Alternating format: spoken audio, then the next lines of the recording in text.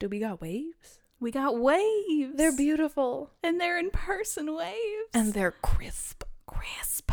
I feel like we need to add crisp to that part when we're in person. They're crisp. Crisp.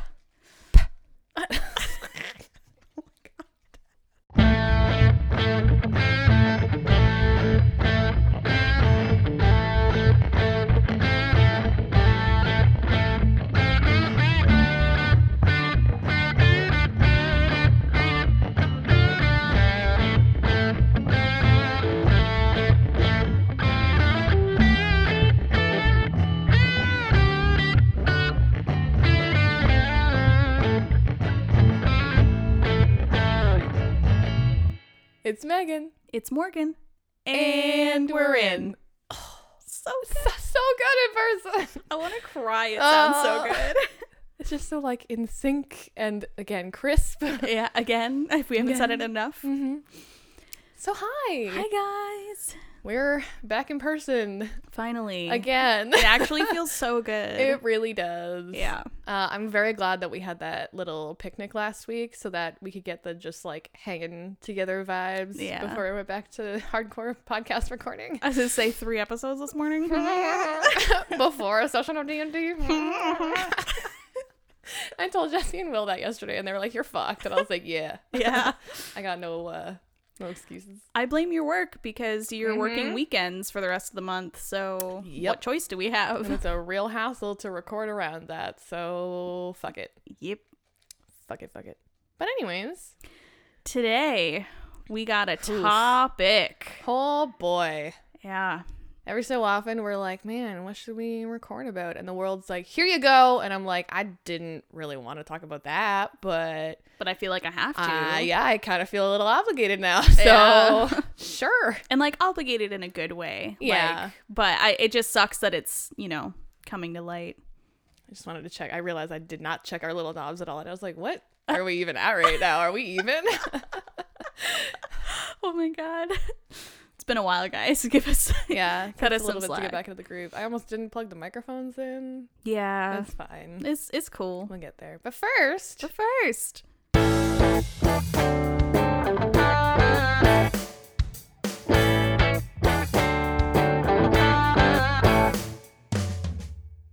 Cupidity. Wait, we didn't even introduce the topic. Oh, fuck. Whoops. So the topic. Just get back in the swing of it, guy. The topic that we are going to talk about today is residential schools. So some of you may not have heard, but recently they have dug up 215 bodies at one of the residential schools in BC. I was gonna say, I think it was one in BC. I have a note about it, so we'll get into it. But that's from a residential school. We will get more into it if you don't know what that means and if you haven't seen anything about it. But we felt like we had to talk about it. So. Yeah.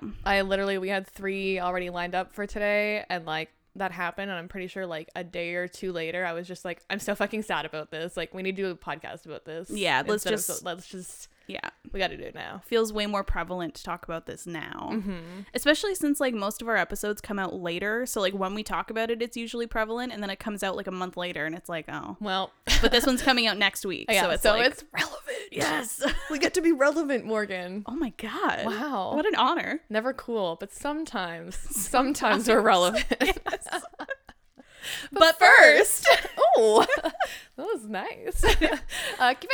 Cupidity. I guess I should get a timer ready. Yeah. And get it the next. Oh wait, you're asking first, so I'll get my timer ready. Fuck. Haha. I was like, wait a minute. Yeah, we tried. It's cool. 1 minute. You ready? 1 minute? Okay. Didn't we change to 1 minute? Maybe. I have no idea what we're doing anymore. No, it is 1 minute because you always do 59 seconds, and I'm always like, why? Yeah, so yeah. I was like, I'm doing like 1 minute, not 59 seconds. Like, I just thought you'd be proud. I am proud. I'm just confused. That's fine. Okay.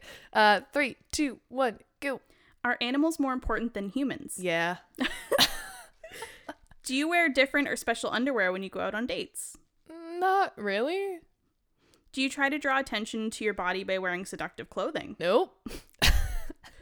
Oh my god. Which pubic hairstyle do you prefer for your partner? For my part, whatever, man.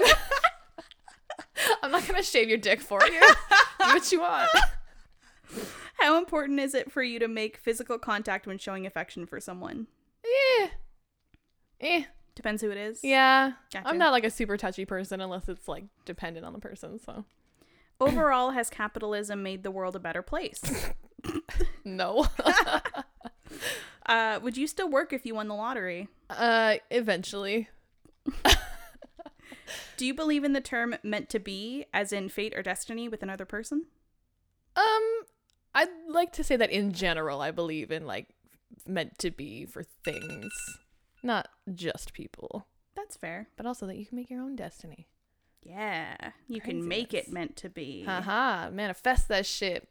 Yes. I also love that a lottery question came up because of our That's another ironic. episode we're doing. Yeah. And also, yes, I would 100% immediately quit my job. No notice. Don't give a fuck, because it's not a job that I would want to do if I was any kind of financially stable. I would not work for a while, for sure. Yeah. But then I would end up like it would just be boring after spending all my money.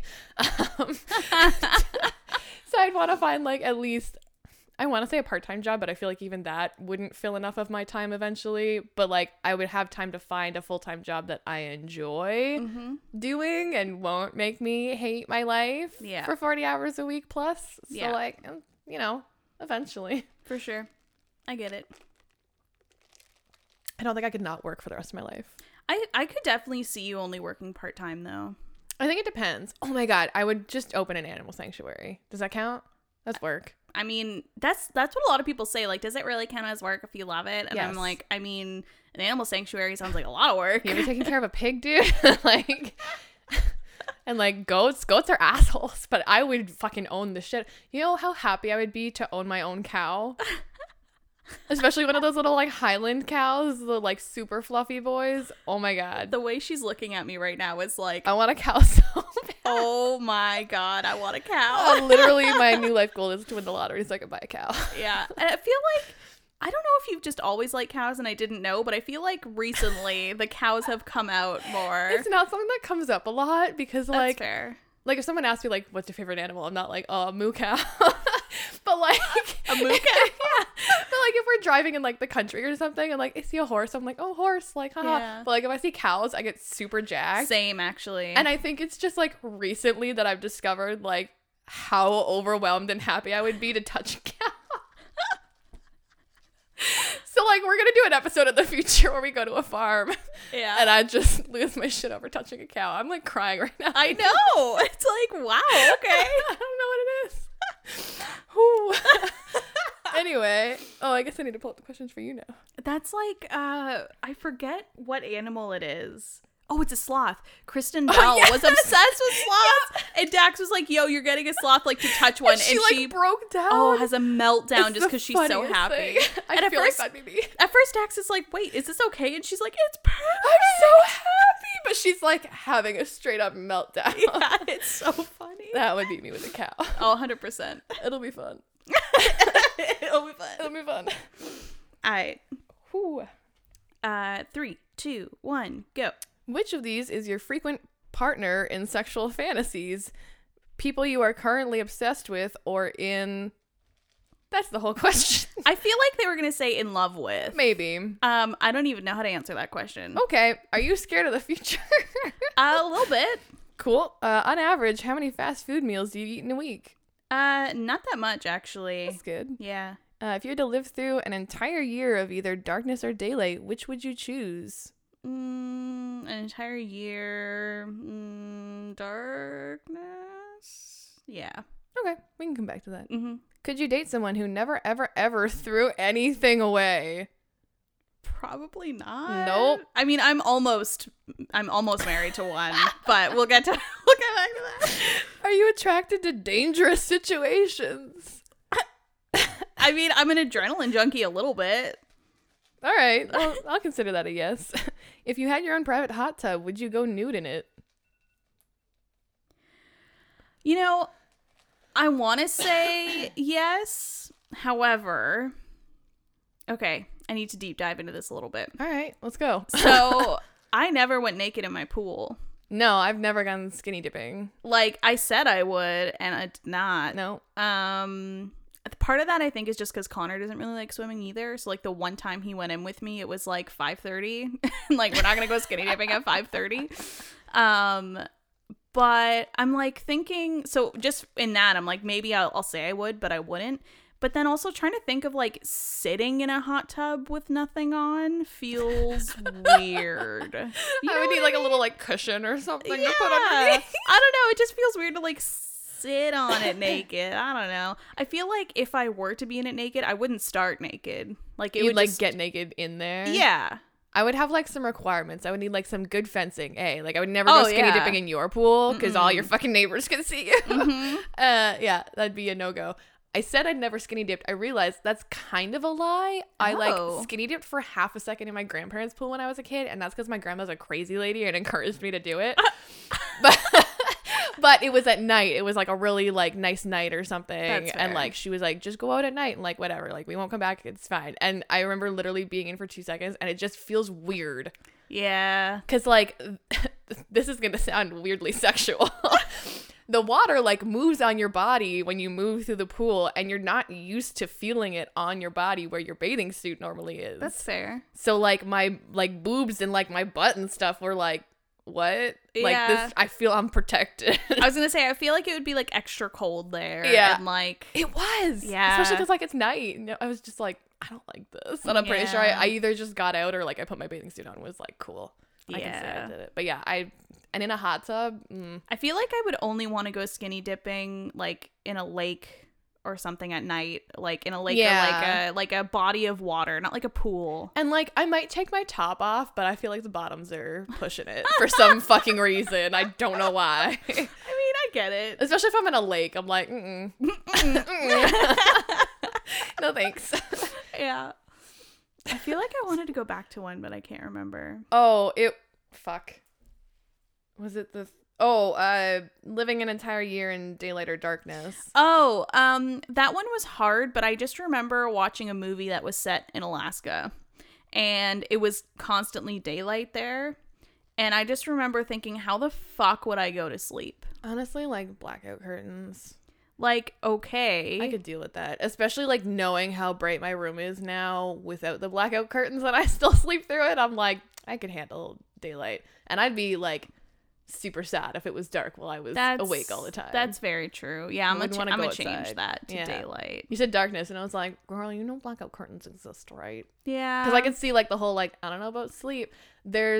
I follow some people that are like up in the North Pole and like Alaska and stuff. And the one girl made a TikTok and she was like, when like you forget like your time permanence just fucks off because it's daylight. And That's she's like, the thing. She's like, I've called my mom once at 5 a.m. I like was out walking the dogs and like my husband called me and was like, where the fuck are you? And I was like, I'm out walking the dogs. And he was like, it's like 1 a.m. What are you doing? And she's like, oh, and like it's straight up daylight out. Yeah. So like that'd be kind of weird, but also kind of cool. That would be weird, but also interesting. Sorry. I keep like seeing things moving. I'm like, what? Yeah. I feel like I think it's also weird to think about like, because like even now, so like the sunset is way later. It's at like 9 o'clock. It's sunsetting now. And I'm like, even that is weird to me. Yep. It fucks me up. So like, I feel like, but you're right, easier to get over than it just being dark all the time. So like, think about winter. Yeah. Yeah. Ain't about it. No, you're right, daylight. Yeah, I'd take daylight. Mm-hmm. Cool. Awesome. Well, now that we've sorted that out, oh boy. Now that we've sorted that out. I'll pull this thing. Okay, cool. It stayed up. What is that? That's him turning the hose on. Oh! I don't think it's going to come across in the recording.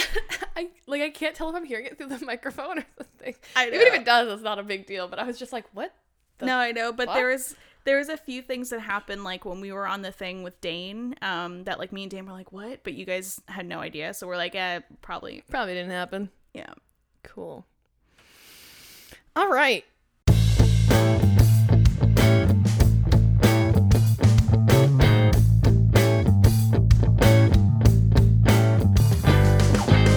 Today's topic. Residential schools. Oh boy.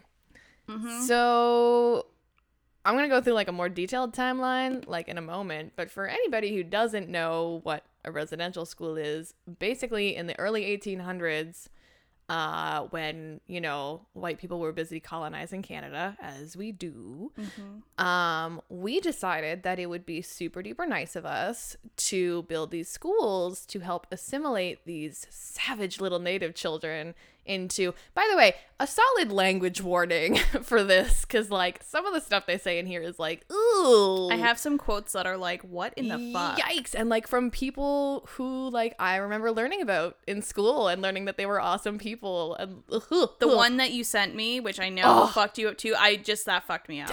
I did a whole project on him and that never came up. And like the fact that the word savage comes up just really fucks me up for some reason. Yeah. Because we're like, oh, we're more civilized than you. Because it's very Pocahontas, which is a whole other thing because that movie is also fucked up. But yeah, whatever. It's you don't know me, so you think that I'm a savage, basically. Pocahontas or Avatar. Yeah. Yeah, I could see that. Oof. Ooh boy. Yep. But yeah, it's basically you don't know or understand me, so you think that I'm wrong.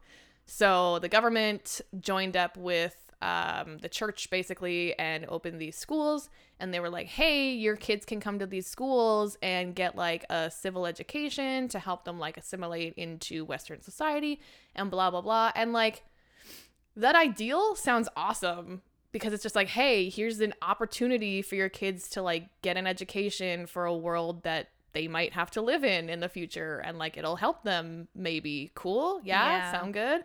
And then it all went to shit, as it does. Yeah, they made it sound way more attractive than it was. Also, when, like, parents refused to send their kids there, they were forcibly taken from them. Yeah, there was, like, full-on acts released in, like, Canadian Parliament saying, like, hey, steal these people's children and bring them to the school that they don't want to go to. And also, like, because we're not paying travel expenses and it's the fucking 1800s, you're literally never going to go home and see your family. Like, holidays, eat it. Yeah. Too bad. Yeah. Before you get into the timeline, I just wanted to say, so I actually took a Native Studies course in high school, and we learned about residential schools in that course. And the way, my teacher is Mr. Steele, the way that he taught us this subject, I thought was really powerful because, so he just talked about what residential schools were and like what happened there, which we will get into, but he didn't include any dates, and he didn't include like when this happened. Oh. So this whole time you're thinking, oh, this was like so long ago. And like if you know nothing about Canadian history really, and like when our country was founded and shit, like you don't have anything to go off really. And realistically, like, yeah, at that point I had taken a history class, but like we don't really talk about like how Canada was founded really. We just say it was founded on this date. We never really talk about that we stole land from Native people. Like, that kind of blew my mind when I realized it later. I find a lot of our history has to deal with just our separation from the crown and then our wars with the states. Yeah. Is basically what the history I was taught comes down to. Yeah, it's like it's all our history with other countries. Mm-hmm. It's not our actual history. Yeah.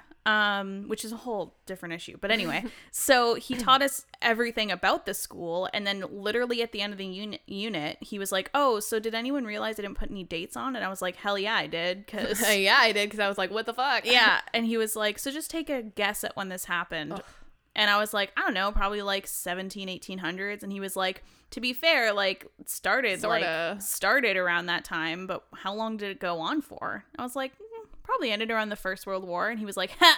You wish, buddy. Yeah. He was like, so the last residential school closed in 1996. Mm-hmm. And I was like... The year that Chance was born, the last residential school closed.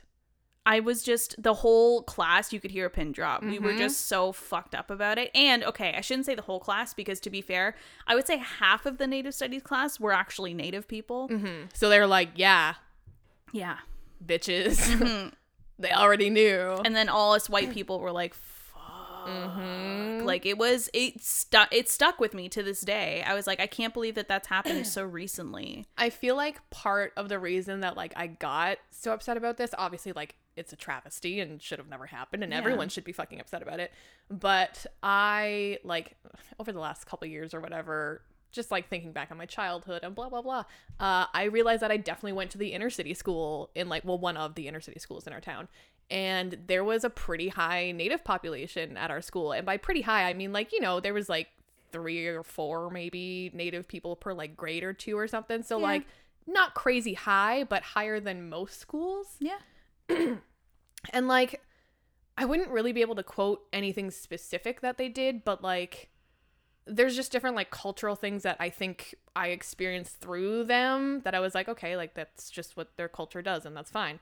And then we got into high school and collegiate was super big on internationalism and like all the cultures in the school coming together because we were a really multicultural school. Yep. And I just remember that like always being celebrated and being awesome and shit. And then I think about this and I'm like if any of us had been alive in that time, I never would have known any of those kids because they would have all gone to a residential school. Yeah. Like, what are the odds of any of them actually being alive nowadays? Seriously. That's so fucked up. Like, ugh. Yeah. Realistically, when it comes down to it, I think the only reason the schools stopped is because churches stopped being so relevant. There's more to it than that. But, like, I think that's a big part of it. It's sort of, the government, like, pulled out, basically, and blamed the church, and the church was like, oh, fuck, we can't fund all this shit, and then a bunch of kids started dying more, and then the government was like, what's going on over here? Yeah. Basically. But we'll get into that with the timeline. Yeah. But yeah, super big atrocity. The big thing was, like, a bunch of the kids, like, a lot of kids died. I'll get into the numbers estimated in a moment because there are no real records of these kids or how many of them were at the schools or how many of them passed away, which is super fucked up. Yeah, I was looking at my phone for a post that I saw when I was like, some of the kids were forcibly taken. There was one post from someone that actually didn't end up going to a residential school that was Native. Mm-hmm. All of her brothers and sisters did. I remember that. Yeah, I couldn't find it. And they hid in a bush for like 2 days or something. Yeah. Because, yeah, I remember she was like, my mom had always told me, like, if they come, you need to hide and you can't come out until we come get you. Like, here are the spots to hide. We'll come find you when it's safe. Yeah. And she was there for 2 days before her parents came to got her and all her siblings had been shipped off to school. Yeah. And I can't remember if any of them passed away. I don't think any of them came back. I don't remember. In that post, there wasn't any information on it. It was just mostly about highlighting the fact that she was literally like, stole children. I think she was like 4 or 6. I was gonna say she was like older than that, 6 or 7, I think. Like she was still pretty young in a bush for 2 days, no food, no water, scared out of her mind, waiting for her mom to come get her. Like, what if her mom never came and got her? Literally, and like wondering what happened to her siblings. Like, I can't. Yeah, that's so terrifying. So fucked up. Mm-hmm. So, let's get into the timeline. Yep. Oh, and like, the other thing that fucks me up about this is looking into this more, a lot of it's kind of local. And I'm like, oh. Yeah. How did I not know that? Mm-hmm. Like, what the fuck?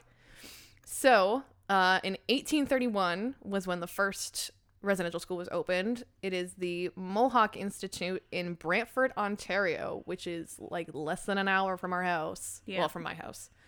At first, the school only admits boys, and then in 1834, girls are starting to be admitted.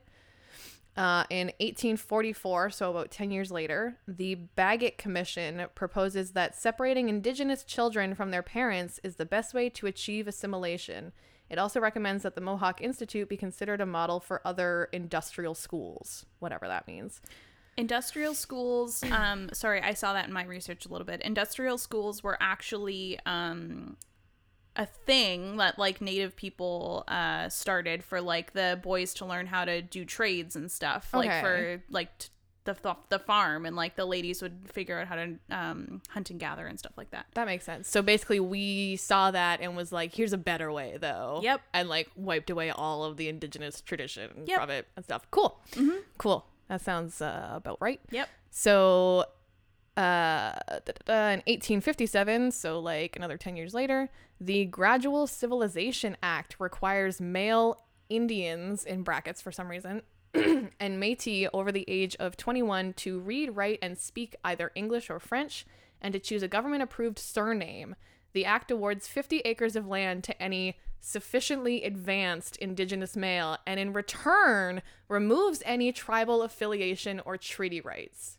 So let's break that down. we are requiring men of 21 to read, write, which are both things that Native cultures don't do. Their culture is a spoken culture, and speak in either English or French, both languages that they don't speak. And like our tongues are very different. Yeah. Choose a government approved surname, which was not a thing that they did. That fucked me up. They did it in Hawaii too. Wow. I hate how often I'm educated by TikTok, but I follow someone from Hawaii on TikTok, and they were talking about the colonization of Hawaii and how like they never used to have last names. It was just their first name. Sometimes they'd have like a different name, and like a lot of the times through life their name actually changes because of different things that they're going through in life and like their culture and stuff. That's really cool. And the states came in and was just like, no, like you need to have a government name so that we can track your fam, blah, blah, blah, blah, blah. So like, it's not the first time that it's happened. Yeah. Government approved surname. The act awards 50 acres of land to them. 50 acres of their land. Yeah. Back to them. Here you go. And in return, we so graciously remove any tribal affiliation or treaty rights. You know, the treaties that we signed to like keep your family safe and like agree to not murder them and shit. Yeah, you don't have that anymore. You got 50 acres of land. What the fuck? I don't understand how that's even a good deal. What the fuck? But like, okay. The worst part is we thought we were so fucking awesome for doing that. I know. We were like, wow, look at us giving them land and giving them like a chance at a prosperous future. Like, what? Yeah, it makes no sense. 1867, about 10 years later, under the Constitution Act, bracket British North American Act, Indians and land reserved for Indians are made federal responsibility, as is education. So we just kind of decided that was our shit to deal with. What was our shit to deal with? Education? Their land and like land reserved from them and their education. We were just like, yeah, we're just going to do this now. Awesome. Cool. 1883, Sir John A. Macdonald authorizes the creation of residential schools in the West based on recommendations from an 1879 Davin report. I don't know what that is. Sir John A. Macdonald. This is the guy that fucked us up. Oh boy. I'm just going to go ahead and go back to the quote now because it was one of the first things that I saw when I opened this. By the way, what I'm reading right now is a PDF from Historica Canada, which if you didn't go to school in the area or your school didn't happen to do it, Historica is like this weird like history science fair kind of thing. Mm-hmm. I remember doing it in grades 7 and 8 and like basically, yeah, it's a science fair, but history projects. Your goal is to teach people something about history. So when I saw that this came from Historica, I was like, oh, this is going to be like some whitewashed fucking bullshit. But it's a pretty recent thing. I don't think it has a year of release on it, but it's actually pretty like damning, which is I was very pleased about. Yeah, and we'll link all the resources that we have. Mm-hmm. The one I found was actually from, most of what I found was written by Native people, which I was happy about because I didn't really want any whitewashed information. That I was like it was difficult to find information that I wanted to trust. Yeah. But they also, they link to a lot of stuff at the bottom that like links to other resources and stuff that were good. So I was like, okay. But this quote from Prime Minister Sir John A. Macdonald, Prime Minister, who we all learned about in school. He's like in, what is it, Rudolph? There's like a line about Sir John A. Macdonald or something. Oh, maybe. I can't remember. Me neither. It replaced the George Washington thing. Oh. Like Sir John A. Macdonald. Some gay, I don't know. Right. Whatever. I did a project on this guy when I was in grade 5, and none of this shit came up, but okay. Yep. So from his words, when the school is on the reserve and the child lives with its parents, who are savages, he is surrounded by savages, and though he may learn to read and write, his habits and training and mode of thought are Indian. He is simply a savage who can read and write. It has been strongly pressed on myself, as the head of the department, that the Indian children should be withdrawn as much as possible from their parental influence, and the only way to do that is to put them in central training industrial schools where they will acquire the habits and modes of thought of white men. Wow. So not only are we calling them savages and this and that, but like he's very specifically stating that the goal is to change their mode of thinking to that of the white man. Yeah. Otherwise, they are savages that can't be tamed. Like, those words literally came out of our prime minister's mouth. That dude was in charge of our country, our whole ass country. There's more information that will come out that will back this up, but this is, I don't want to say a mini one, but this is pretty much a genocide. Oh, it is. The thing that I have talks about it later. It's not so much a like a genocide of a country or something. It's a cultural genocide. Yeah, exactly. And like I mentioned earlier, because a lot of Indian culture is all spoken, when we came in, we didn't view their history as history. We viewed them as a people with no history, with no like connections to the land. They were just kind of there. Yeah. Because we didn't fucking understand them.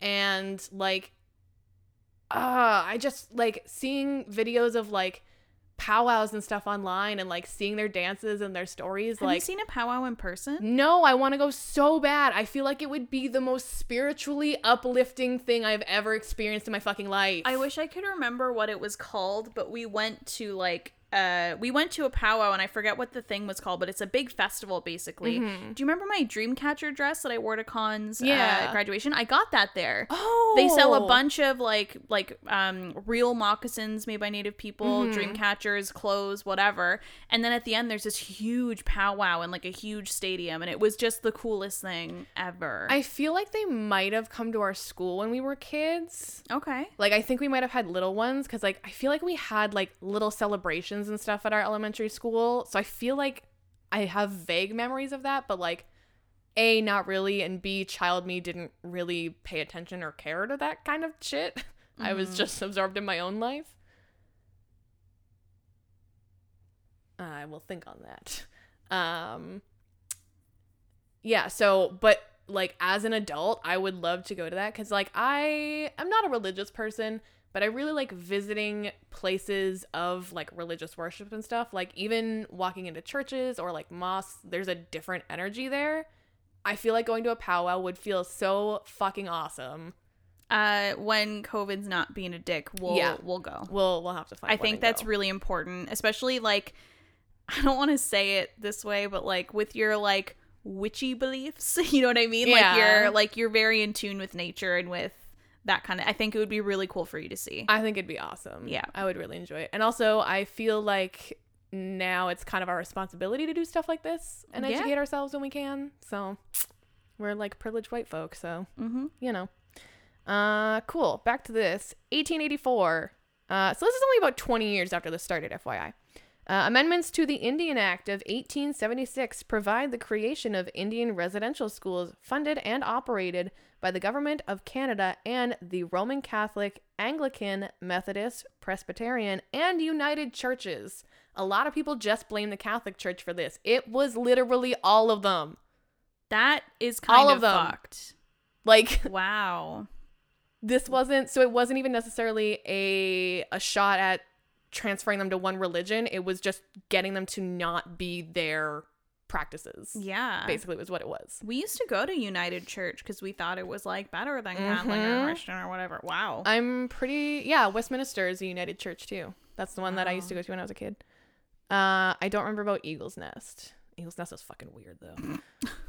1896, 45 residential schools are in operation across Canada. So within about 50 years, there's 46 schools. Wow. Each school is provided with an allowance per student, which leads to overcrowding and an increase in disease within the institutions.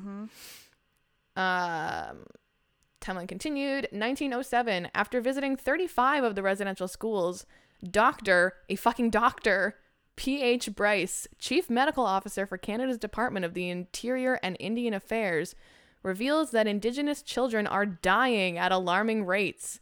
Price suggests the mortality rate could be as high as 42%. Oh my God. What the fuck?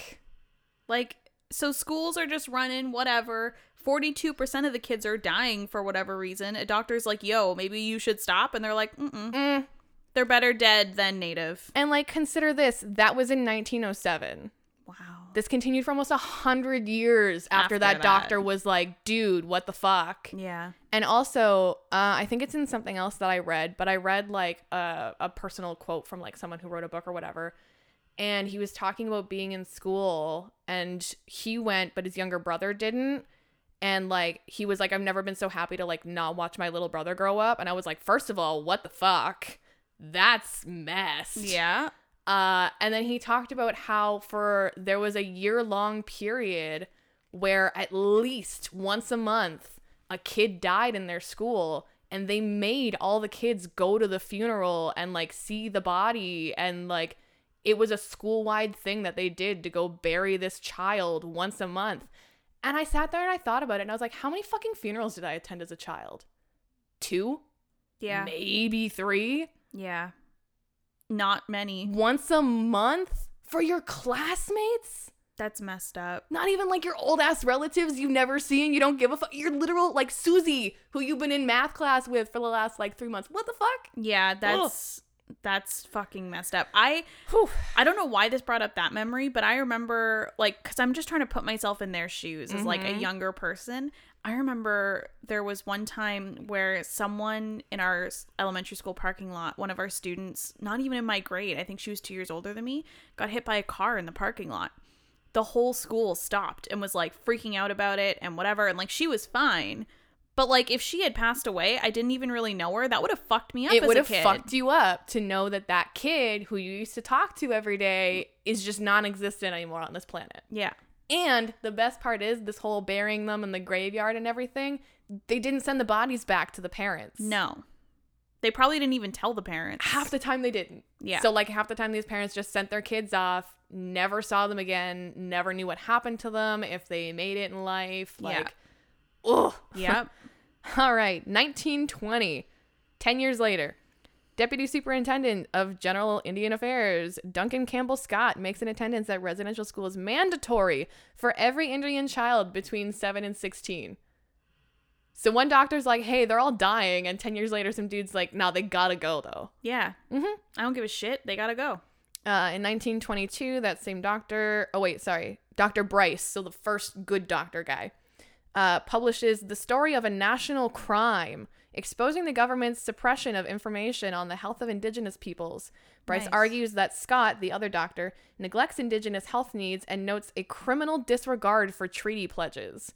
So someone in the government was calling him out on this. Good. I wonder how fast he was fired. In the 1930s, so like a little less than 10 years later, Indian residential school system has a network of 80 to 90 schools. So within the span of 30 years, they had doubled the number of schools that they had, even though this one doctor was like, guys, they're literally dying. Yeah. In 1955, the federal government expands the system of residential schools and hostels to the Inuit in the far north. You thought you were safe up there in the cold? Guess again. Then we jump to 1966. The coroner's jury delivers its verdict for the inquest into the death of Cheney Charlie Wenjack, which is, I saw like a really brief Canada History Minute, which is weird because I remember seeing those as a kid and I don't remember seeing this one. I don't remember exactly what happens, but we can link, there's a little video link for it and we can link it and watch it.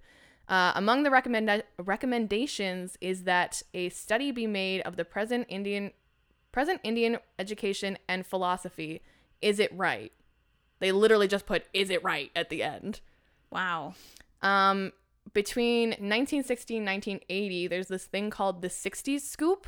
So as residential schools start to close, thousands of Indigenous children are taken from their families by provincial and federal social workers and placed in foster or adoption homes. Often these homes are non-Indigenous. Some children are even placed outside of Canada. So we're closing the schools, but now like old school facts basically is like you've abused your child by letting them go to the school or not even contacting the parents and just taking them all from the school and placing them all in foster care. Wow. So, like, no wonder these people never saw their kids again. Oh, my God. I had no idea that happened. As the schools started closing, instead of, like, it doesn't specify what the, like, percentage or anything is, but instead of just trying to get these kids back to their fucking families, they just put them in foster care. And like they said, a lot of the times the families weren't Indigenous, and some children were even shipped out of Canada. Where did we send them? What the fuck? Like, what? That's super fucked up. So now we get a little more in depth in this period. So in 1969, The agreement between the churches and the Canadian government came to an end, with the Department of Indian Affairs assuming responsibility for the remaining schools. The transfer of a few schools to local bands begins. Not sure what that means. In 1979, 12 residential schools are still operating in Canada, with 1,200 children attending. The Department of Indian Affairs evaluates the schools and creates a series of initiatives. Among them is a plan to make the school administration more culturally aware of the needs of Indigenous students, which, like, too little too late, buddy. Right? In 1991, Prime Minister Brian Mulroney. Yep. I've never heard this guy's name before. No. Like, does he do it? Whatever. Not important. Initiates the Royal Commission on Aboriginal Peoples with the 7 commissioners. The report is complete in 1996. In 1991, Grand Chief of the Assembly of Manitoba Chiefs, Phil Fontaine, speaks of the abuse that he suffered at a residential school. In 1996 also, the final report of the Royal Commission on Aboriginal Peoples recommends a public inquiry into the effects residential schools have had on subsequent generations. The 4,000-page document makes 440 recommendations calling for changes in the relationships between Indigenous peoples, non-Indigenous peoples, and the Government of Canada. Wow. And then in 1996, the last federally run facility, Gordon Residential School, closes in, I'm not going to try and pronounce that, but it was in Saskatchewan. A good thing to note is that wasn't the last residential school to close. That was the last government run one to close. There was actually one that closed in 97 that was like privately run or something. That's true. So then in 2008, the Canadian government authorizes the Truth and Reconciliation Commissions of Canada, or the TRC, to document the truth and inform all Canadians about what happened in residential schools. In 2008, Prime Minister Stephen Harper issues a statement of apology on behalf of the Canadian government to the former students of Indian residential schools. I didn't think I could hate Stephen Harper more, but I was like, oh, thanks so much, Stephen. Yeah, right. And then between 2007 and 2012, the Indian Residential Schools Settlement Agreement provides compensation to survivors of residential schools. All survivors receive the Common Experience payment based on the number of years they attended residential school. Claims of sexual and physical abuse are addressed on a case-by-case scenario. And then in 2015, the TRC issues its final report, honoring the truth, reconciling for the future, documenting the tragic experiences of approximately 150,000 residential school students. The report also includes 94 calls to action for the government, which I believe, if I'm not mistaken, we've done 3? Mm-hmm. 2 or 3? Something like that? Yep. Also, out of, I don't know if you have this, but out of the estimated 150,000 kids that went to these schools, 6,000 of them died. Which I'm assuming is way more. Way more, because I assume that 6,000 does not include the 215 that they just found. Yep, and there's probably a lot more of those 215 graves. So that's a really, really, really basic timeline of what happened over the course of like 150-ish years of ridiculousness. Yeah. I am a little ashamed to be a Canadian sometimes. This is one of those times. Yeah, this was a huge, like, what the fuck? Like, I remember when I learned about this at first, I was like, I compared it to, like, Hitler, like, the genocide that happened to the Jews. It's like, it's the same thing. And the information that I find that I'm going to go through in a minute just supports that, because there's a lot of stuff that, again, when I come up to it, I'll bring a more good example into it. But there's so many that's like, wow, that's pretty much the same thing. And we think that we're better than the Germans. Mm-hmm. Something I forgot was a quote from someone. So this is from, I'm going to pronounce the name horribly wrong. Kahenti Horn Miller. Oh, you don't pronounce a T. Fuck me. Canine. I'm not going to. She's an associate professor at Mohawk in the School of Canadian Studies. And her quote is, "It is an absolute destruction of our ways, our languages, our families, and our pure identities. From my perspective, it is a stepping stone in the right direction to call it cultural genocide. It is a starting point to a much larger process of awareness, recognition, and reconciliation." And like, when you think about the mission statement that they put forward originally for the residential schools, like, it was nice, and it was like, oh, to like help you get by in our society. But that's literally what it was. We were like, we don't want your culture in our country anymore, so we're going to take your kids, wipe it from them, and then when you all die, we'll be good. Yeah. 100%. You'll be fine. Yeah. And like, I don't understand why that was okay ever. And there's like, there was just like a bunch of stories that I read before finding that timeline and stuff about like, there was one student who, like he told a story about having his hair cut and like having to be given like a regular name and stuff. And he was like, one of like the students came to him that night or whatever and was like worried that he wouldn't be able to go back to his family or that like their gods wouldn't accept them and stuff because his hair had been cut. And I was like, God. Children, these were children. Like, what? That's so heartbreaking. Or that picture that I sent where it was like the residential school and like all the teepees built like far away, that like crushed me. It was literally a Facebook post and it was like, because they weren't allowed to see their kids, they would set up camps like miles out from the residential schools for the hope of maybe catching a glimpse of their child while they're outside playing or working because they didn't play. Yeah, actually, the next thing I'm going to go into is a timeline of what a day would look like in a residential school. Oh. So, yeah, super fucked up, and it's about to get more fucked up in detail. Yeah, let's get into detail now. So, the only thing I'm not 100% sure of is when exactly, like, how long this daily like schedule was in effect for, but this was basically a study that was like, this can show what a normal day in a residential school would look like. This was at a school in Liberec, Saskatchewan. So 5:30 the pupils would rise. 6 o'clock there would be chapel, religious service. 6:30 to 7:15 would be bed making, washing, milking, and pumping. I was a little confused on that. I'm hoping they mean like milking cows and pumping water. I was gonna say, I get milking cows, and then I was like pumping. I was like, oh, pumping water, like from the thingy. They had to like pump that. Okay. I was like, for a brief second, I was like, do they mean like breast milk pumping? I fucking hope not. I really hope not. 7:15 to 7:30 is inspection of pupils in the schoolrooms to see if they are clean and properly dressed, their condition, health, etc. A note being taken of those requiring attention. If of clothes, this is done by the sister directly after dinner. So, like, before they could even do anything about their day after religious service, they would make sure that, like, they looked good. And they had to be, like, clean and fucking... 7:30 was breakfast. And I'm going to go into what they actually ate in the day, too, because I was interested in that. I'm pretty sure I came across that and was like, what the fuck? Yeah. 8 to 9 would be chores for small boys. And then the trade boys would go to work at 8. 9 to 12 is school with 15 minutes recess. 12 to 12:10 was prepare for dinner, which was lunch.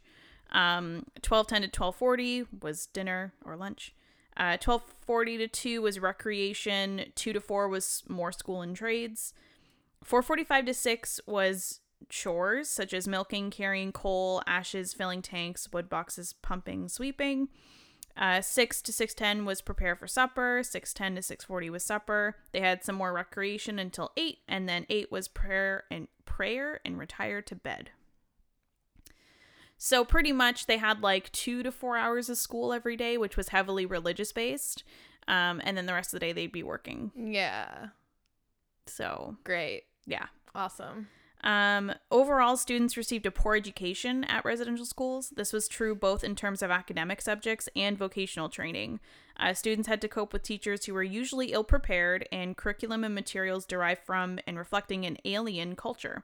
So, like, alien to them is what they mean. That was something that, like, I never even thought of, too, is, like, if you take a bunch of kids from, like, our culture, stick them in a school like that, like, there's already going to be issues. But, like, these kids didn't speak English. Their practices weren't the same. Like, none of this made fucking sense to them. Yeah, so none of it made any sense.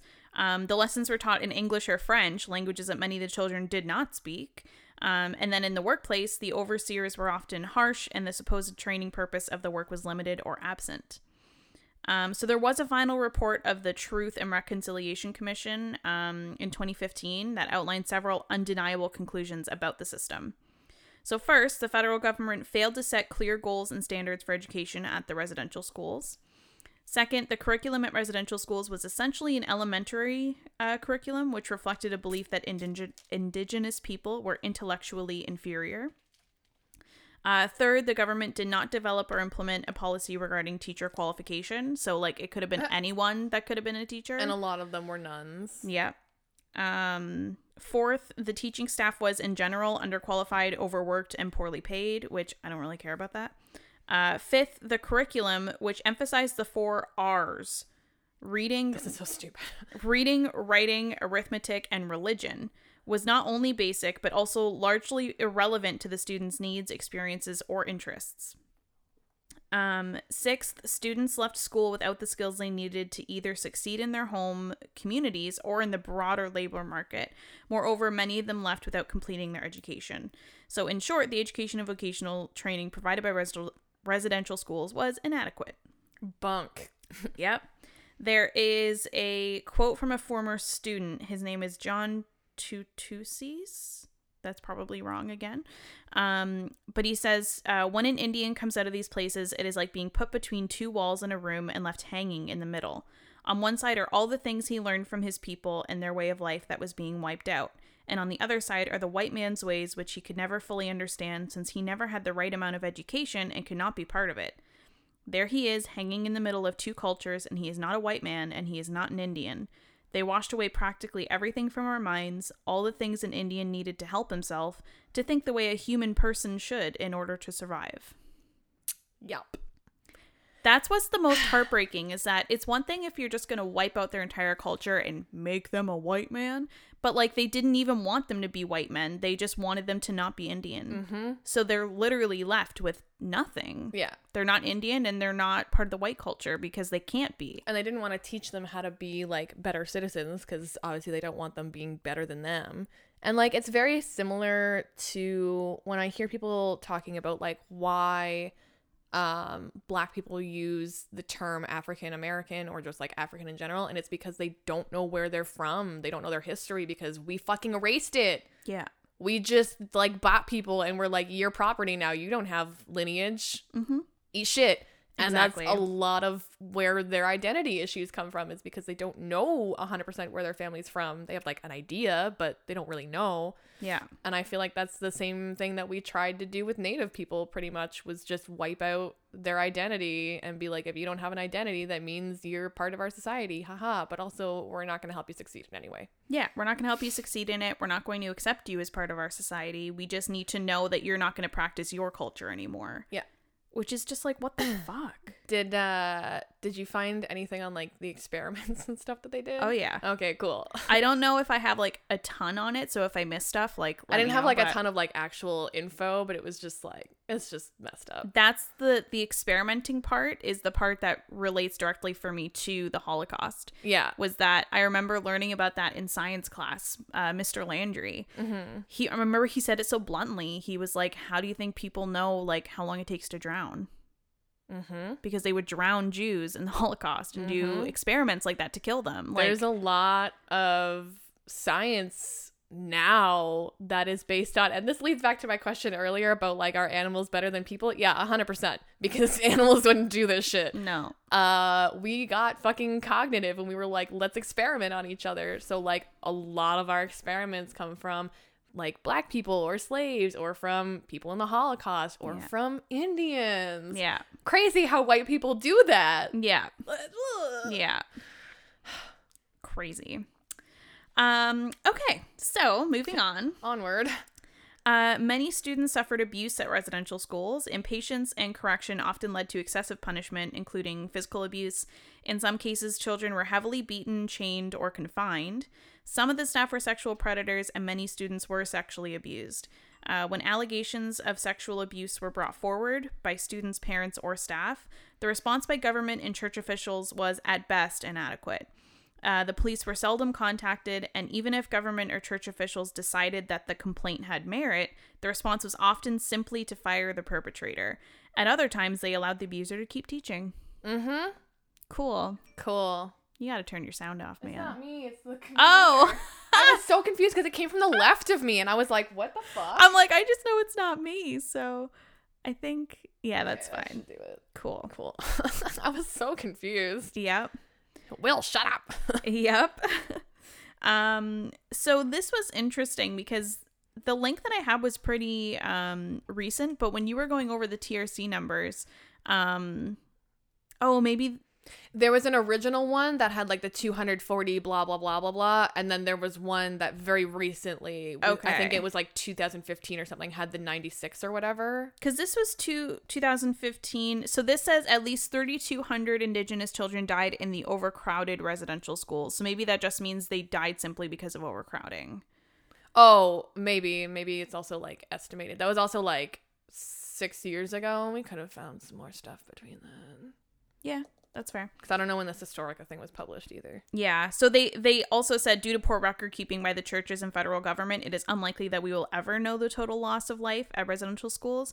However, according to the TRC chair, the number may be more than 6,000 there. I just had to read 2 more sentences. Cool. Yeah.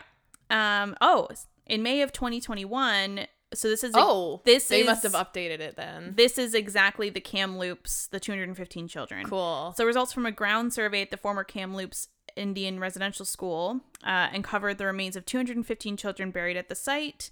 The nearby First Nation had hired a team of specialists using ground-penetrating radar to find the remains. So this was something I actually had to, because Connor... Long story short, we were watching the hockey game the one night, and oh my God. Before the hockey game, they actually had like a little, like, before we start the game. Moment of silence. Yeah, the moment of silence for the 215 children. And Connor was like, I haven't even seen anything about this. What is this? So I actually went and looked into it because I was like, I know they found 215 children, but I don't know if it was just like by accident or what happened.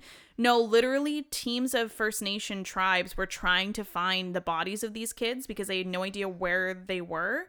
And they got a grant and invested in this ground penetrating radar to find bodies specifically in graveyards of these old schools. That fucks me up so much. Yeah. I thought this was like, I hadn't actually done much reading into what or why they had been looking, I guess, which is an important question because I assumed, and I don't know why, I assumed that it was like the government, because the government, ever since it's been brought up, has been like, whoa, guys, pretty hands off here, buddy, and this wasn't our fault. And we're like, it was, though. Yeah. That's fucked. I know. That's really fucked up that they actually had to like get together and like invest and get a grant to get this technology to find the bodies of their children. Yep. And like, I might be mistaken, but I heard that it was like a mass grave, so it wasn't even like individual burials. It was like, it was literally just a big ass hole with bodies. A la Holocaust. Yeah. Weird, right? Nothing was marked or anything. There is very specifically, I can remember Mr. Oh my God, what the hell is his name? Doesn't matter. History teacher at Collegiate. Petro? Thank you. I was like the fucking, not the shitty one, but the hard ass. Mm-hmm. I remember him making us watch a video of the Holocaust, and like, I kind of wish, as a teenager, I don't know, not believed in myself more, but like, if I was in a class now and a teacher put that on and made me watch it, I'd fucking walk out. Mm-hmm. I'd be like, I don't need to watch this. Watching this is not going to make me, I get it that like there's shock value and whatever behind it, but like, I don't need to be disturbed by my high school teacher to understand what the Holocaust is. But there's this one very specific image that is like burned into my brain from that video of them filling the mass graves, and they're just like grabbing the bodies by the feet and the hands and just hucking them in, and they're just like, just dead weight falling into this children. I vividly remember that too. Yeah. So, yeah, you probably watched the same fucking movie that I did. Yeah.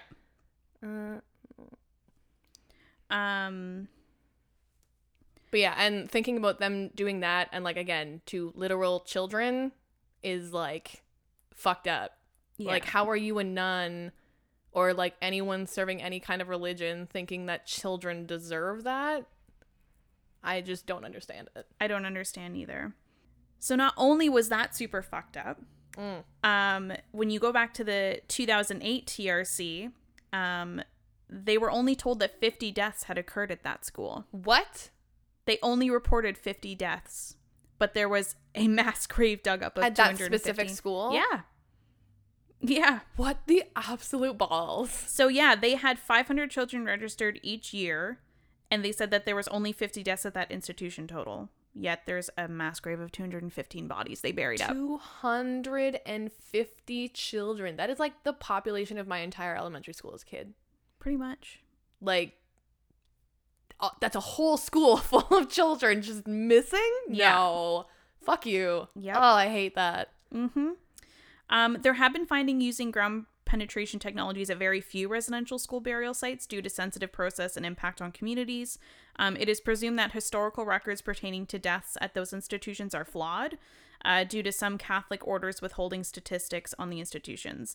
So as a result, similar findings, such as those at Kamloops, could occur in the future.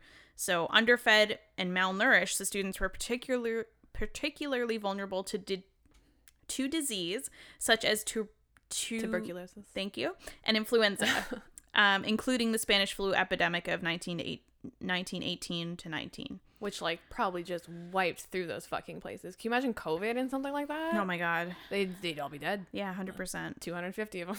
Yep. Fuck. Food was low in quantity and poor in quality, in large part due to concerns about cost.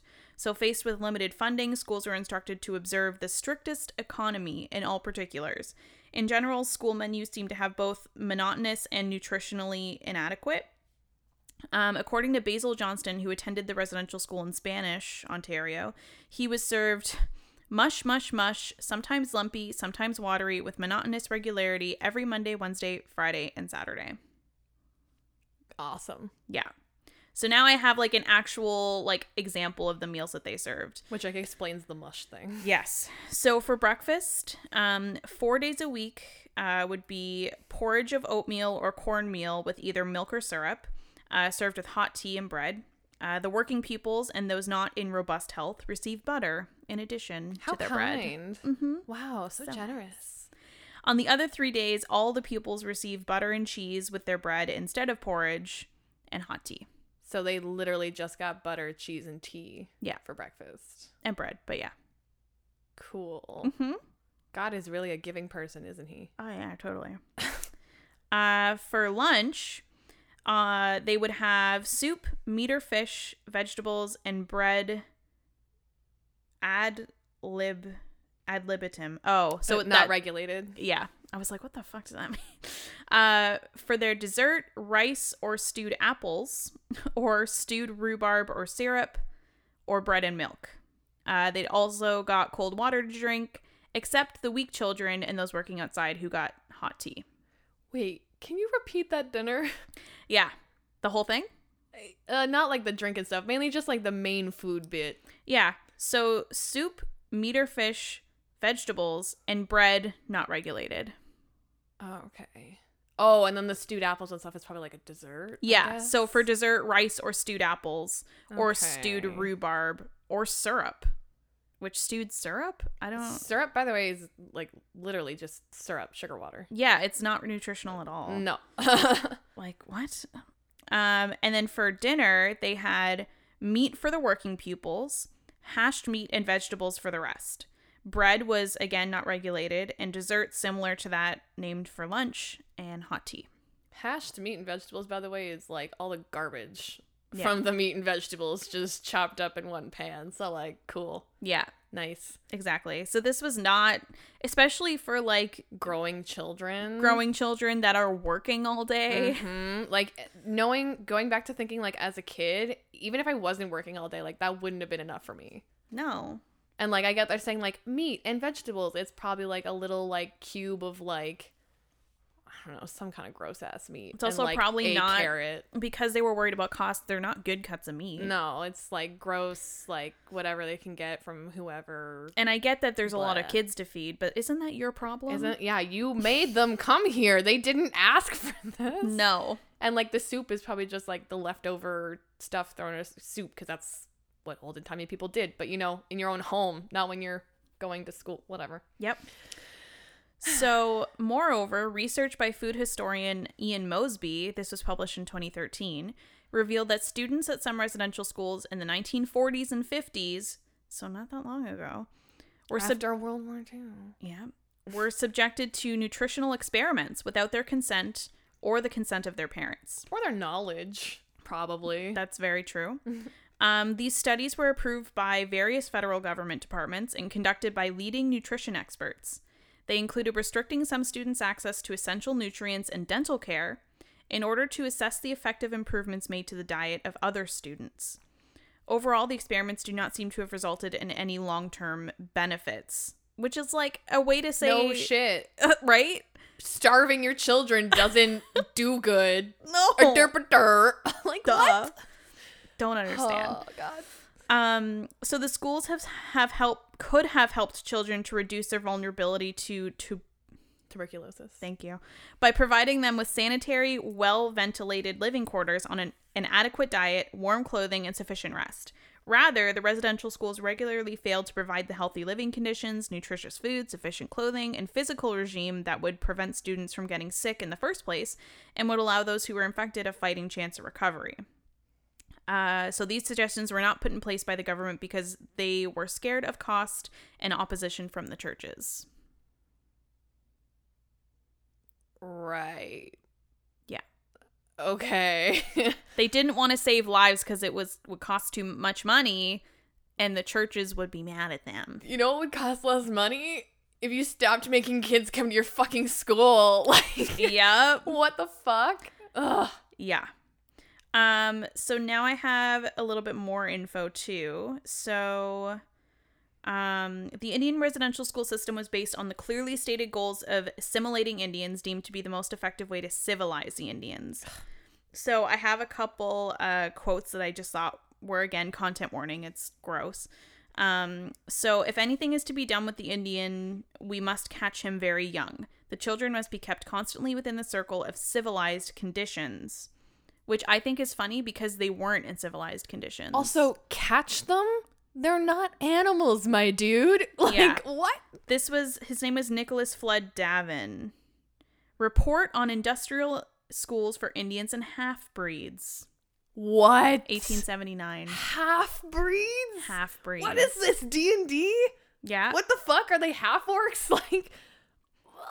That reminded me of Umbridge in Harry Potter when, like, she can't with the, why did I want to say Thestrals? With the Minotaurs? Yeah. But they're not Minotaurs. Why am I blanking on the word? I Centaurs? don't know. Centaurs, thank you.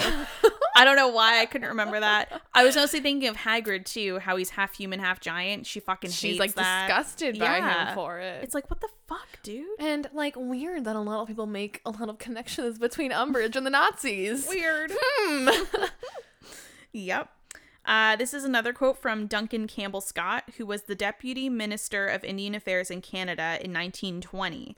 So he's been quoted on the record saying, "I want to get rid of the Indian problem. I do not think, as a matter of fact, that the country ought to continuously protect a class of people who are able to stand alone. Our objective is to continue until there is not a single Indian in Canada that has not been absorbed into the body politic, and there is no Indian question and no Indian department." What the fuck? What the fuck? Like, that bit about, like, you know, leaving them to stand on their own. Cool, that's fine. We don't need to get our shit involved in their shit. That's fine. But, damn. Yeah, but no, he wants them to just be gone. Gone. Yeah. Ugh. So it is estimated that over 150,000 First Nations, Inuit, and Métis children between the ages of 4 and 16 years old attended these schools. And there were 139 Indian residential schools identified within the Indian Residential School Settlement Agreement, which you already talked about. So I'm not going to get too much into that. So these are things that that actual students recall happening to them in the schools. Oh, God. So, and I love how they start this off. For the most part, children do not recall positive experiences while attending Indian residential school. No shit. So they were forced to abandon their language, cultural beliefs, and way of life, and mandated to adopt the European languages, foreign religious denominations, and new habits. So the following is a list of some of the forced changes and unpleasant traumatic experiences lived by former students. Forbidden to speak their Aboriginal languages, required to speak English or French, required to adopt religious denomination of the school, forced style of prayer consistent with school denomination, forced haircut or shaved head, use of toxic chemical to clean children's hair and skin. Which I was like, you can just use soap? Or like, did you not have soap? Literally, like, what? Does God not believe in soap? Like, does God not believe in soap? What the fuck? Yep. Forced to wear a uniform as designed by the school, forced to shower, no access to bathtubs, which I thought was interesting. What the fuck? I don't know if it's like specifically bathing is a thing that like is part of their culture, but that wasn't an option. They had to shower. Huh. So I don't know.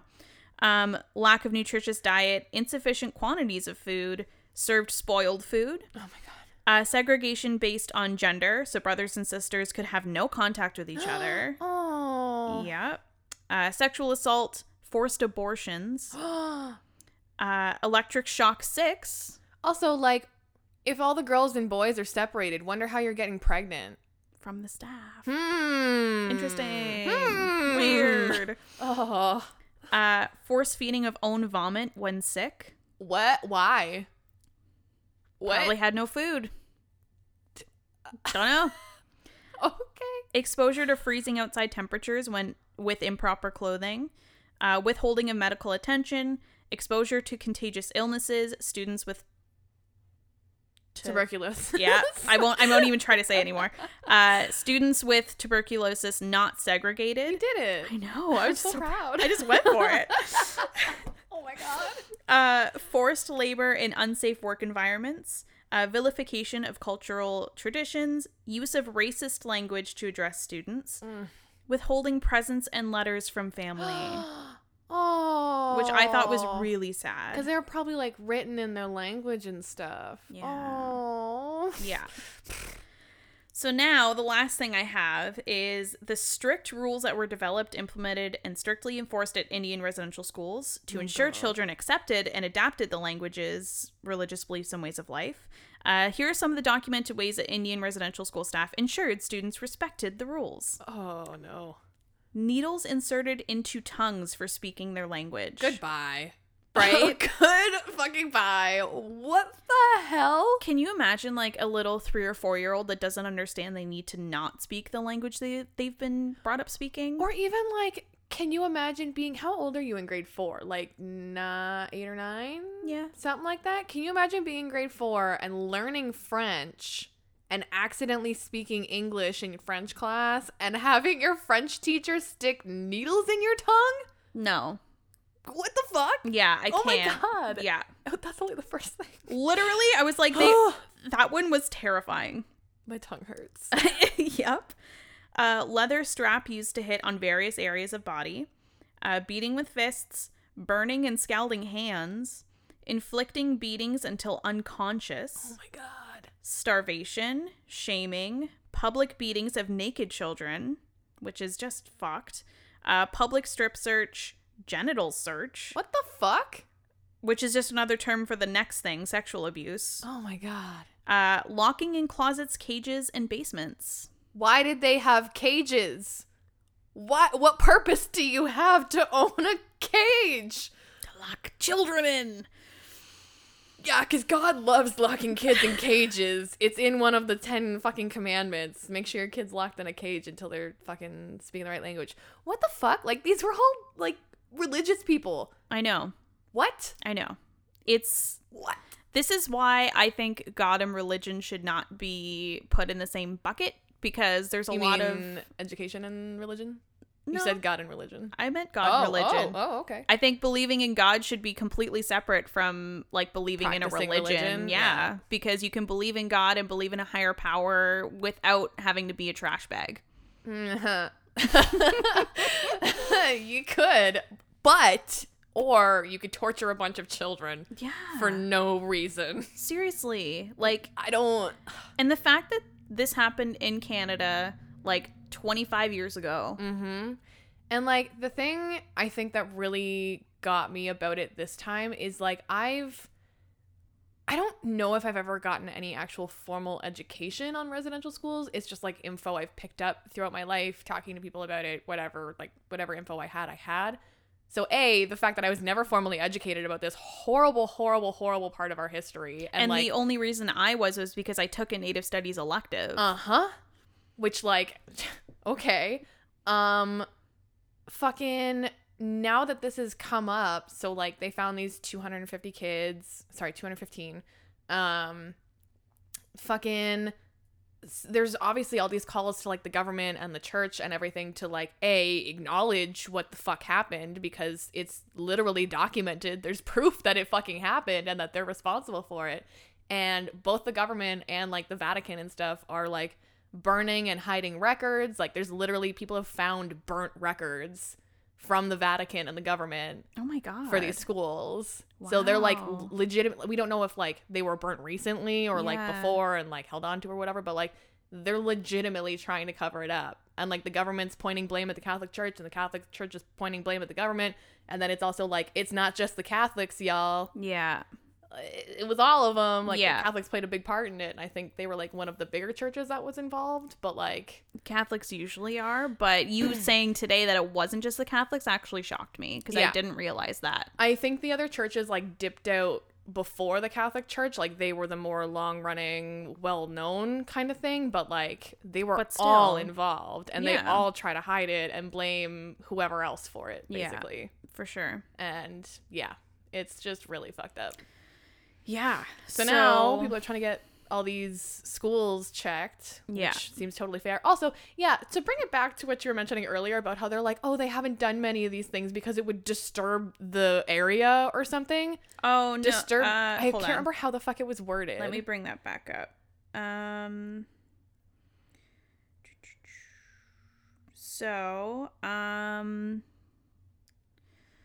So there have been findings using ground-penetrating technologies at very few residential school burial sites due to the sensitive process and impact on communities. Impact on communities. That's what it was. You want to know what's impactful on your community? Your children being stolen by the government. Yeah. What kind of impact on the community are we arguing against trying to find out if there's dead children buried under a government and church-run school? I could not imagine not knowing what happened to my child after sending them to what I thought would have been a good opportunity. And like, or also if my kids were stolen from me in the first place, never knowing what happened to them. That's like, there's so many generations of these people who don't know their family because they were fucking either taken from them or they had them taken from them. Yeah. And like, they're never going to see each other again. And there's generations of these families that are fucked by this. Yeah. Like, I know. Like, and I have a few Native friends, like you said, that if they were born 20 years earlier, would have went to a residential school. Mm-hmm. How fucked up is that? Chance's sister is Native. Jasmine, his one half sister, she's Native. Yeah. She would have gone to a residential school if we were born like any time earlier. Wow. Yep. To be fair, I don't know when they stopped accepting kids into schools. Like, I assume at some point they stopped actually taking kids into the schools. But it was still way too late. Yeah, way too late. So, yeah. And I think the biggest thing that makes me upset about this is that, again, I think I kind of touched on it earlier, where, like, Canada is this one happy, smiling place that, like, you know, accepts refugees, that accepts, you know, people that want to come here from other countries, but we literally stole our land from someone that was there first, and then not only stole their land and took everything from them, but also wanted to squash their culture and everything that they believed in. And like, we continue to have awful relations with them. We're constantly trying to like build pipelines through their land, the like scarce pieces of land that we've let them hold on to. We're like, but we want to like ruin it. Yeah. And they're like, could you not? Like, that'd be nice. And we're like, nah. Yeah. It's a lot easier for us to ruin it. Yeah. Like, weirdly enough, it reminds me of when we did the murder mystery for my birthday, and my character wanted to build a railroad, and it went through an Indian burial ground. And my character wanted that fucking railroad built because it was way too expensive to go around the fucking Indian burial ground. So I had to try and convince the people in the thing to let me build this graveyard through the burial ground. And I'm like, man, if we had done that now, I would have been like, nah, it's fine. It's fine. I'll just build around it. Right? We Gucci. Yeah. But yeah, that's been crazy. So that like came up on Facebook. It was everywhere for a couple days. Yeah. I like was crying about it for 2 days straight because obviously people are posting all this like all these emotional stories and stuff online about everything that's going on. And then I said something to the SMEs the one day about like, man, I'm just like sad about all this residential school stuff. And they were like, what even like are residential schools? And I was like, what? And they were like, yeah, like I don't even, they're like schools for like Indian people or like what? And I was like, oh my God. Yeah. okay. And that's what kind of made me realize that I think I only had the knowledge I had because of the experiences I had as a kid. And like, I just didn't really think of it. And I was like, is this really not something that's talked about? Because no, this is our history, y'all. Yeah. And like, this is recent history. Yeah, exactly. And stuff we're still not fucking dealing with. So like, yeah, no, I think it was really important for us to make this episode and have some knowledge. I think I would like to maybe reach out to one of my Native friends and see if they would want to come on and talk about stuff. Like, even if they hadn't attended a residential school themselves, like maybe one of their grandparents or something, whatever. And even like, even just things that are happening now. Yeah. Like, and like, if they don't know someone directly, I'm sure like the community in general has been impacted. Yeah. So like, it would just be interesting to talk to them about. For sure. Because as much as I like making these podcasts to try and bring awareness to stuff, much as was with our Black Lives Matter podcast last year, we are two white girls. Yeah. Just trying our best to not be trash. Yeah. And maybe bring some light to some topics. But like there's people on my Facebook, like Gord, everybody has been commenting on his stuff. Like, hey, I know it's not your job to educate me, but like, where can I find info on blah, blah, blah? And I'm like, I can't imagine. And like, he posted a status and he was like, please like stop asking me. I need to figure out how I'm going to talk to my own children about this. Yeah. Like, I can't figure this out for you. You need to look into it and figure out how you feel about it and educate yourself about it. Try looking up like actual Indian sources. That's probably a good place to start. That's like 100% what happened with the Black Lives Matter stuff, is that everyone is inundating people, like Black people they knew, with like, teach me. And they're like, teach yourself. Like, I don't want to go over all my trauma for you to feel better about yourself. Like, I need to relive that when I'm telling you that. And like, even if it's not my trauma, it's my people's trauma. Yeah. And it's a trauma that's been ingrained in their culture for over 100 years. Yeah. They're a little sore about it still, you 100%. Know? And also, like, they're grieving. Yes. Like, they're grieving 215 of their Native children. And like, especially because that culture is very connected. Yeah. Oh my God. I remember what sent me over. I saw a poem someone had written about like the earth finally like hugging them, and like, oh, I lost it. Right. I hope I can find it to link with the episode because it was rough. Yeah. But I was like, oh. Yeah. Oh. Yeah, it was basically like now that they were found, they can finally be reconnected with nature and and like be sent and their ancestors and stuff, and like, oh my God, I'm like, children in the ground for 100 years. Yeah. What? And when I found out that the school only reported 50, I lost my shit. That's so fucked up. Yeah. That's not even half. No. Not even half. Like, if you're already accepting that people died, why not just give the actual numbers? Like, I just don't understand. There were already reports of like kids dying and stuff, and clearly nobody cared. So I feel like you accurately reporting that wouldn't have really mattered. No. Whatever. But that's that. Well, now we're a little angry, but that's fine. I think we should be. Yeah, I agree. Yeah. This is something to get angry about and reach out about. I've actually like, oh my God, I followed Jagmeet Singh on Facebook. I think I might have pronounced his last name wrong, but whatever. And he said that they were in Parliament. This is a couple days ago I saw it.